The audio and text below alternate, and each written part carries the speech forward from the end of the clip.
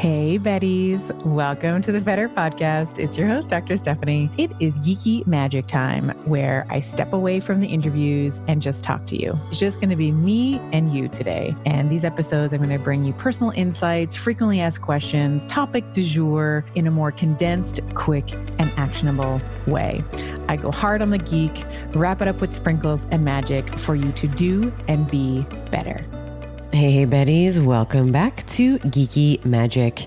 Just before we get started with our menstrual masterclass week 3, I wanted to let you know that there has been a huge milestone that we have crossed here at the Better Podcast, and that is the 1 million download mark. And I just have to say it is due to Betties like you who tune in week after week. And as a thank you from me to you, we are going to be giving away 10 copies of my book, The Betty Body, A Geeky Goddess's Guide to Intuitive Eating, Balanced Hormones, and Transformative Sex. So if you would like to win a copy, or if you'd like to win a copy for a woman that you love, you can head over to Instagram and follow me at Dr. Stephanie Estima. It's dr.stephanie.estima, but if you look up my name, it'll come up. And tag your best Betties in the comments, 1 per comment, and you can enter as many times as your sweetheart desires. And share this giveaway to your Instagram stories, and we're going to give you 10 bonus entries. So there's no purchase necessary. The contest is going to close on Monday, August 9th at 11:59 Eastern Standard Time. And this is open to North American Betties only. I'm sorry, we can't do this for Europe or the rest of the world at this time. But winners are going to be selected at random and we're going to be notified. And I just have to say, I am so grateful that you listen to the Better Podcast each week, that you are finding value in the content that I'm creating. And, you know, data doesn't lie, even though I would like my data and feelings to be the same. Of course, they are not. And, you know, over 1 million downloads means that I am on the right track and I will continue to push through for you. So thank you so much. I get a lot of questions about how to ease perimenopause and menopause symptoms, and here's a really simple answer for you. Take a good mineral supplement. Your body loses a ton of minerals as you transition through perimenopause and menopause, and mineral deficiencies make a lot of the common symptoms worse. For example, if you're struggling with poor sleep, fatigue, joint pain, hot flashes, or any other side effects that are wearing you down, you might think about giving Beam Minerals a try. Their full spectrum mineral supplement contains every single mineral that you lose during perimenopause and menopause. And there is a meaningful dose here with close to 100% bioavailability. All you have to do is take a shot of liquid every morning to replenish your mineral stores and ease the symptoms that you might be experiencing. Beam Minerals just taste like water, and you'll feel the difference within a few days. Head over to beamminerals.com and use the code BETTER for 20% off. All right, so let's get back to our menstrual masterclass. And we are now in week 3. And at this point, we are assuming that ovulation has happened. Now, ovulation typically happens about somewhere between 10 to 36 hours after we see a surge from luteinizing hormone. And luteinizing hormone is the hormone that surges just ahead of ovulation. And the reason why there's such a large gap, we have that 10 to 36 hour mark, is because we don't actually know precisely where you are in that luteal surge, luteinizing hormone, that luteinizing hormone phase. So once you release an egg, that's ovulation, depending on the health of the egg, it is only going to live for another 4 to 24 hours maximum. C'est tout, okay? 4 to 24 hours. So if you are looking to get pregnant, you have hours to make sure that the sperm hits the egg. Or maybe put a better way, that the egg selects the sperm in the vicinity, because that's actually what happens. The sperm don't actually penetrate. You know, it's not just a race to the finish. It's the egg that actually signals which sperm she wants, like a queen. So your best chance of getting pregnant, if that's something that you are interested in is making sure that your sperm or the sperm is already waiting, kind of in and around the area, waiting for the big event to happen. So having sex at ovulation, of course, is important, but what is more important is getting your freak on before ovulation so that the sperm are there waiting, because sperm can live for up to 5 days. How crazy is that? Like they pack a picnic, right? Like they pack some food for the long journey ahead. So I think that that's incredible. And of course, if you are looking not to get pregnant, then, looking for alternative, themes and thematics for play around this fertile time. And I apologize, I still have my late night DJ voice.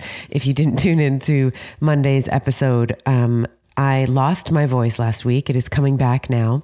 And this is what happens when I lose my voice. I think it moves down like 1 octave. And I have what I like to call the late night DJ voice. So, okay, on to the luteal phase. So once you ovulate, so now the cells that were producing estrogen and testosterone, the granulosa and theca cells, respectively, are going to now become something called lutein cells, and they are going to start producing progesterone. This is a hormone that is unique to the luteal phase of the cycle. And of course, as a natural consequence, your progesterone starts to rise. Now, progesterone in week 3 only happens after ovulation, and it will reach a peak. Progesterone will reach its peak about, assuming you have a 29-day cycle, around somewhere between day 19 to 22. And this will drive up over the course of week 3. It's going to drive up your core body temperature, because that's that's one of the many effects that progesterone has. So while when you see your temperature starting to rise or starting to spike, if you are measuring your basal body temperature, for example, you have already ovulated. So if you are waiting for, you to jump in bed with your significant other, and you're waiting for that temperature spike, you have already ovulated and you are already producing progesterone, which is another reason why we want to make sure that the sperm is sort of hanging around in the tubes a couple of days before you ovulate.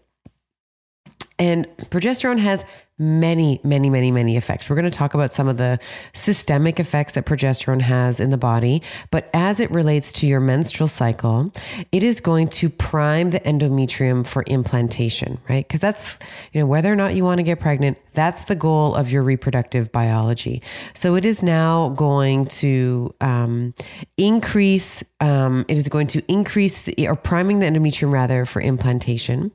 And another thing to also consider, a lot of my patients that I've counseled or clients that I've counseled will describe a sort of pain that happens around ovulation. The technical term for it is Mittelsmärch, which is of German derivative, meaning literally pain in the middle, Mittelsmärch, pain in the middle, so pain at ovulation. And a lot of times women will reach for pain medication or NSAIDs, non-steroidal anti-inflammatories, around this time. And this is a no-no in my opinion, because what you are feeling, that cramping that you are feeling, is partially under control of something called prostaglandins. Now, these play a critical role for implantation of a fertilized egg. Now, if you take these pain meds like the Midols or the ibuprofens or the acetylsalicylic acids, you are going to potentially you're going to potentially attenuate the role of prostaglandins, right?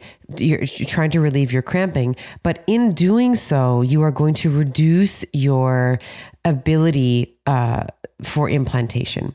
So just a note there to, if you're able to ride it out, if you're able to just stay away from some of these pain medications that will reduce prostaglandin activity, because you actually want those prostaglandins there to facilitate and assist with implantation.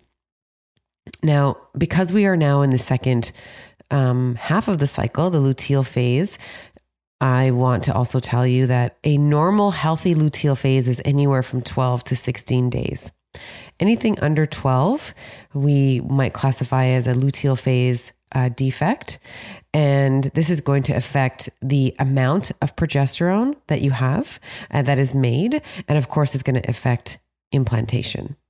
Okay, so in week 3, we have this initial drop in estrogen for a few days. This actually happens right before ovulation. And then towards the middle of week 3, again, we start to see estrogen rise and stay elevated there for about another week. And so now you have this transient hormonal environment that actually looks a lot like week 1 of the cycle, right? We have low levels of estrogen in the beginning of the week with rising estrogen towards the end of the week. Now, of course, in week 3, we don't have high levels of follicular stimulating hormone like we do in week 1 because now that's being inhibited. And of course, the major difference again is going to be that rise in progesterone. So I want to talk a little bit about the wide-ranging systemic global effects that progesterone has on the body. And a couple of interesting things to note for you why progesterone is so important. First, if you are somebody who suffers from PMS-like symptoms, and that often is something like, breast tenderness, it can be moodiness, it can be anxiety. One of the things that progesterone does is it helps to reduce breast tenderness, and it also helps to inhibit the formation of cysts. And this is because there are certain metabolites of estrogen production for my Betty nerds. This is the 4-hydroxy estrogen metabolite that have a certain affinity for the breast, and it will down regulate. It'll almost dampen the effect that this metabolite has on the breast and breast tenderness in general. Of course, it also prepares the breast for milk production if you're pregnant. And when we think about this 4-hydroxy estrogen in particular, this estrogen metabolite, it is a proliferative metabolite, meaning that it will retain its ability to activate the estrogen receptor, which is what leads to that breast tenderness because you still have estrogen activating the receptor when it shouldn't be. And progesterone helps to prevent that, as well as the onset of breast cancer by counteracting the effects of excess estrogen. So progesterone is really important when it comes to our breast health. Of course, with the ovaries, I've already mentioned this, but it will help to shed the endometrial lining each month. And it helps to make the endometrial lining a 5-star hotel, right? Nice and thick and fluffy, lots of nutrients for that fertilized egg. In the vagina, the release of progesterone will cause small volumes of thick cervical mucus to be secreted that is impenetrable to sperm. This will protect the cervix from ascending infection at the time of implantation. But it also tells us that it is physiologically impossible to become pregnant after that 4 to 24 hour period that the egg is viable, because now you are basically creating a plug or a cap that is impenetrable to, ascending microorganisms, viruses and bacteria and fungi and whatnot, but also to sperm as well. Sodium is an essential nutrient involved in the maintenance of normal cellular balance, the regulation of fluid and electrolytes, and your blood pressure. Start your morning right with a refreshing, salty tonic of LMNT. It's spring season now, which means I will be enjoying watermelon or grapefruit salt on ice, and it is a fabulous way to balance stress hormones and make sure that I am maximizing my muscle gains. LMNT also has a no questions asked refund policy. Try watermelon or any flavor that you want, and if you don't like it, they will refund your money. No questions asked, and you don't even need to return the box. Head over to drinklmnt.com/Dr. Estima. That's DRINK, LMNT.com/DRESTIMA, and you will get a free LMNT sample pack with any purchase.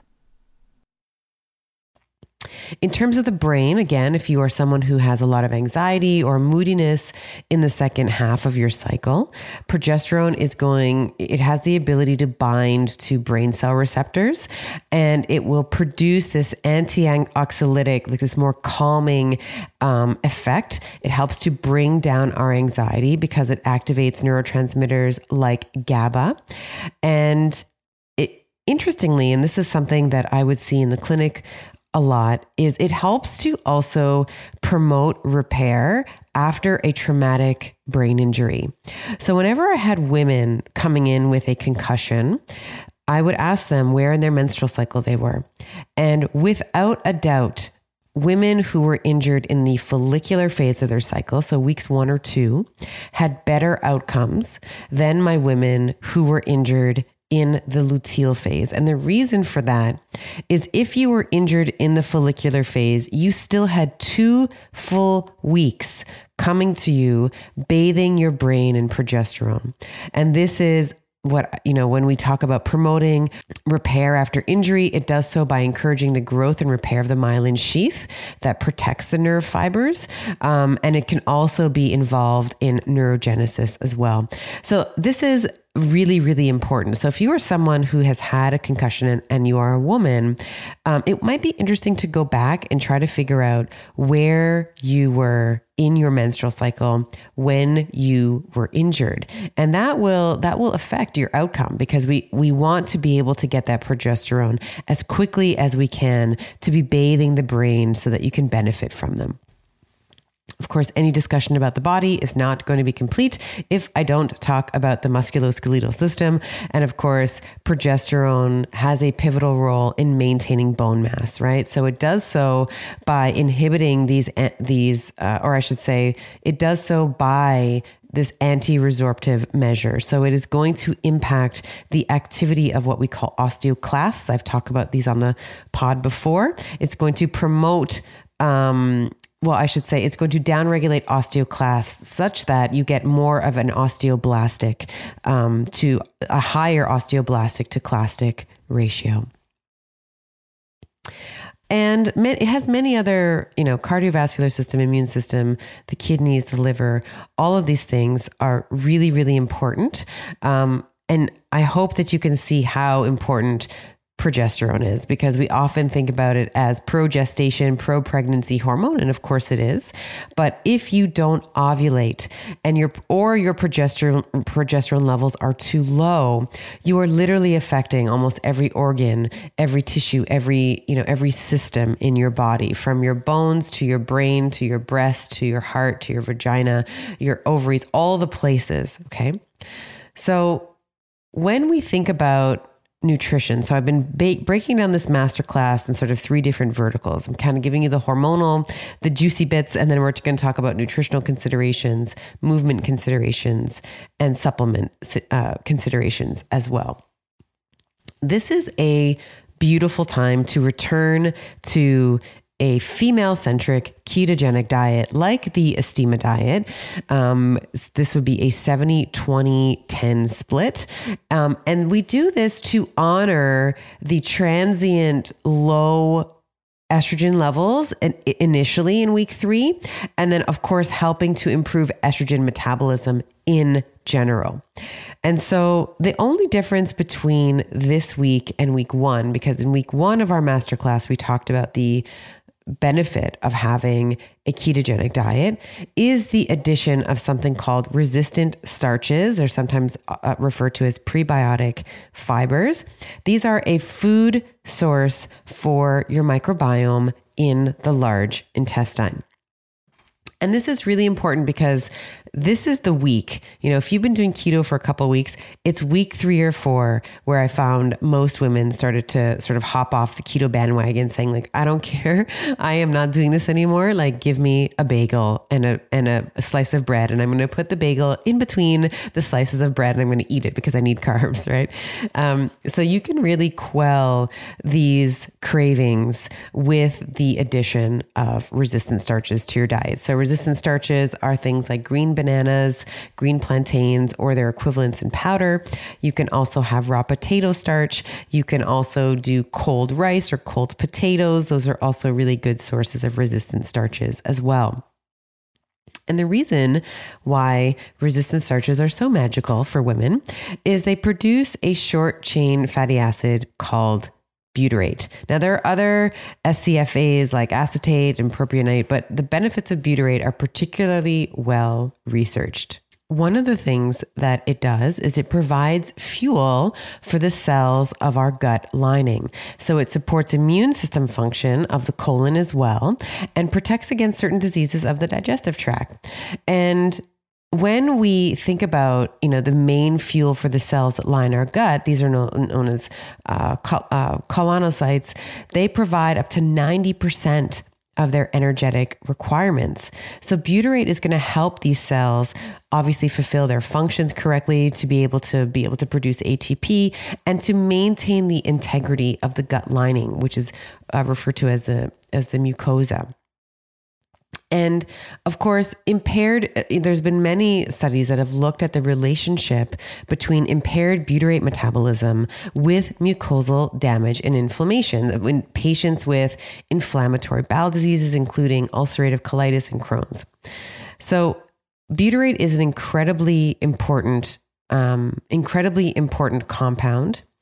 And it's also, the actions of butyrate have also been, is also being looked at as a role in preventing colorectal cancer and inflammation, reducing inflammation capacity of the gut. And of course, it creates an environment that allows the microbiome to exist within humans without stimulating this acute immune response. The other really cool thing that butyrate does, I could talk about butyrate forever, but it promotes the growth of villi. These microscopic, they're like fingers. They're like little finger-like, extrusions that help line the intestine. And it enhances the production of mucin, which is basically it's like a gel-like substance, and it coats. It's like a inner lining, it coats the inside of the lumen. And this is how we have something in our immune system, or the helping maintain the integrity of the bowel wall, known as the epithelial defense barrier. And that will protect us or prevent aggressive or opportunistic bacteria and toxins and other substances from crossing from the gut into the bloodstream. So maintaining the integrity of this mucosin is really, really important, and butyrate helps to promote that.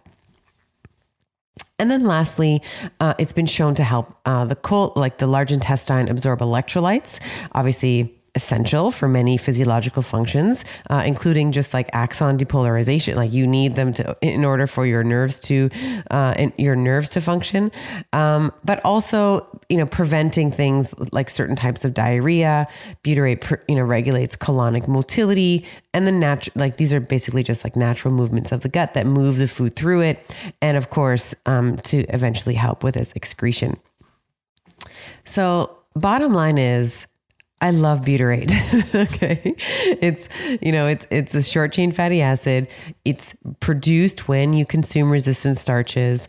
It contributes in preventing colorectal cancer. It supports the villi, as I mentioned, and the mucin production. Really, really important for a fuel source for the gut lining. Like, it's so great. I'm not even getting into, the cravings that it attenuates, the sleep that it promotes, like all the great things. So keto this week for sure, with the addition of resistant starches. And I outline this in detail in the Estima diet. So if you want to check out a little bit more about that, you can head over to hellobetty.club, and you'll find not only our annual membership, but you'll also find the standalone product, the Estima diet, if you're interested in trying it. With respect to fasting, this is where it really depends on the person. So if you are someone who tends to run estrogen dominant, you want to be thinking about obviously improving your estrogen metabolism and your elimination of, it's like use it and then lose it. And that means gut integrity. So obviously the resistant starches are going to be important for you, but in the context of fasting, I tend to, with that type of population, I tend to do more soups and broths, like a bone broth fast. If there is a longer fast, a maximum of like 24-hour fasts for women this week. And then of course you can pepper it with other intermittent fasts through the week as well. So like 1 24-hour if you're up for it. And then, I like to let you choose what other kind of fast you like to do, whether it's a 12-12 or 10-14 or a 16-8, whatever feels good. I find I can easily punch out a 10-14 or a 16-8. It really depends on the amount of stress levels that I have, what my sleep is like. Have I lost my voice?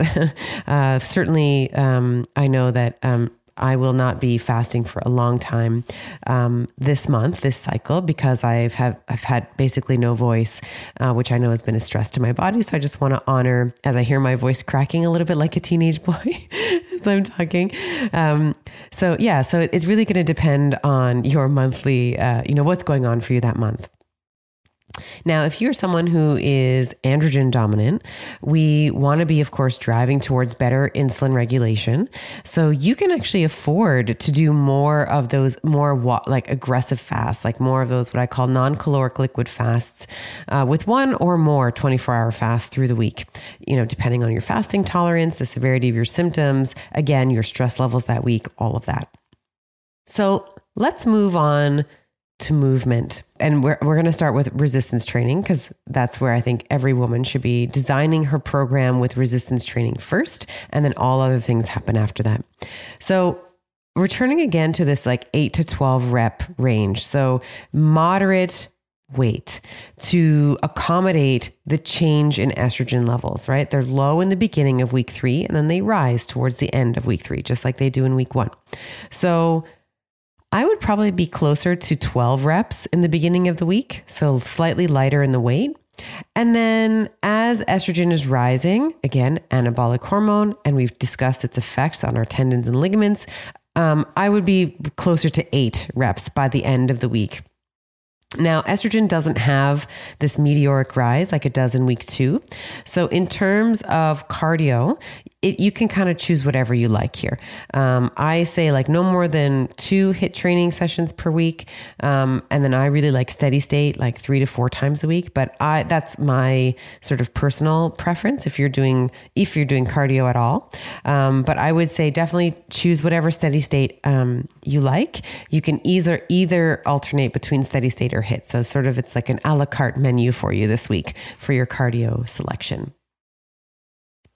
And I didn't mention supplements. We'll talk about supplements as well. This week, I definitely want to be changing the supplementation. So we were talking last week about magnesium being about 400 milligrams daily. I would up it to at least 600, at least if she can tolerate it. And maybe even more, so I've pushed, I have certain clients that I'll try to push up to about 800 milligrams if I suspect that they are magnesium deficient, if they have a lot of PMS type of symptoms. And there's a couple of other qualifiers that will help me determine whether or not I can increase magnesium that high. But typically I'll kind of push it toward until I start to see any GI symptoms like loose stools or cramping, and then you can bring it back. You can pull it in a little tighter from there. I also like berberine. I think that this is a powerful glucose regulator. Taking berberine 20 to 30 minutes before a meal can really help the postprandial glucose response. So somewhere between, it's going to vary, but on the person and on their size and on their age, but somewhere between 300 to 500 milligrams, 20 to 30 minutes before a meal can really help. And this is, we are in the luteal phase now. So we are starting to become a bit more insulin resistant. So this is going to help improve our insulin sensitivity somewhat. If she's complaining of inflammation, I would also be adding in some curcumin at 1 to up to 3 grams daily, and omega-3s I would keep consistent. And you'll notice that I don't have a lot of supplements. A lot of people say, well, what about DIM and what about Vitex? And those have a time and a place if there is, hormonal derangement. But I could be here all day talking about all the different, protocols and recommendations that I have based on those. But these are like a really strong foundation for any woman, irrespective of her age, making sure she has consistent omega-3s, like 2 grams daily, making sure that she's upping her magnesium slightly, at least up to 600 milligrams. And of course, if you are complaining, or if you have, not complaining, that's actually the wrong word. We use that when we're talking about patients. What's the patient's primary complaint? You're not complaining in the pejorative sense where, we're like, oh God, our patients are complaining, but this is the primary issue. But if you have a complaint of inflammation, like you feel that you are inflamed, then the curcumin 1 to 3 grams daily would be appropriate. And then I would also start adding in berberine as well. All right. I think that is about the maximum that my voice can take. I can hear it cracking a little bit more as I continue to talk. I hope you've enjoyed this week 3 in our menstrual masterclass series. Next week, we're wrapping it up with week 4. I'm really, really excited. Week 4 is such a special week. So we're going to be talking about the movement considerations, the hormonal environment, of course, the nutrition and fasting, and the emotional health of a woman as well during this time. So I wish you and I bid you a wonderful day, and I bid you adieu, and we'll see you very soon. I hope you enjoyed today's episode. For those of you who want to continue on this week's Geeky Magic Carpet Ride with me, visit bettershow.co/show notes. You'll find research, links, summary notes, musings that I prepared in preparation for the podcast. And I often throw in some of my best practices, bonuses, and links. All the juicy bits are in there for you.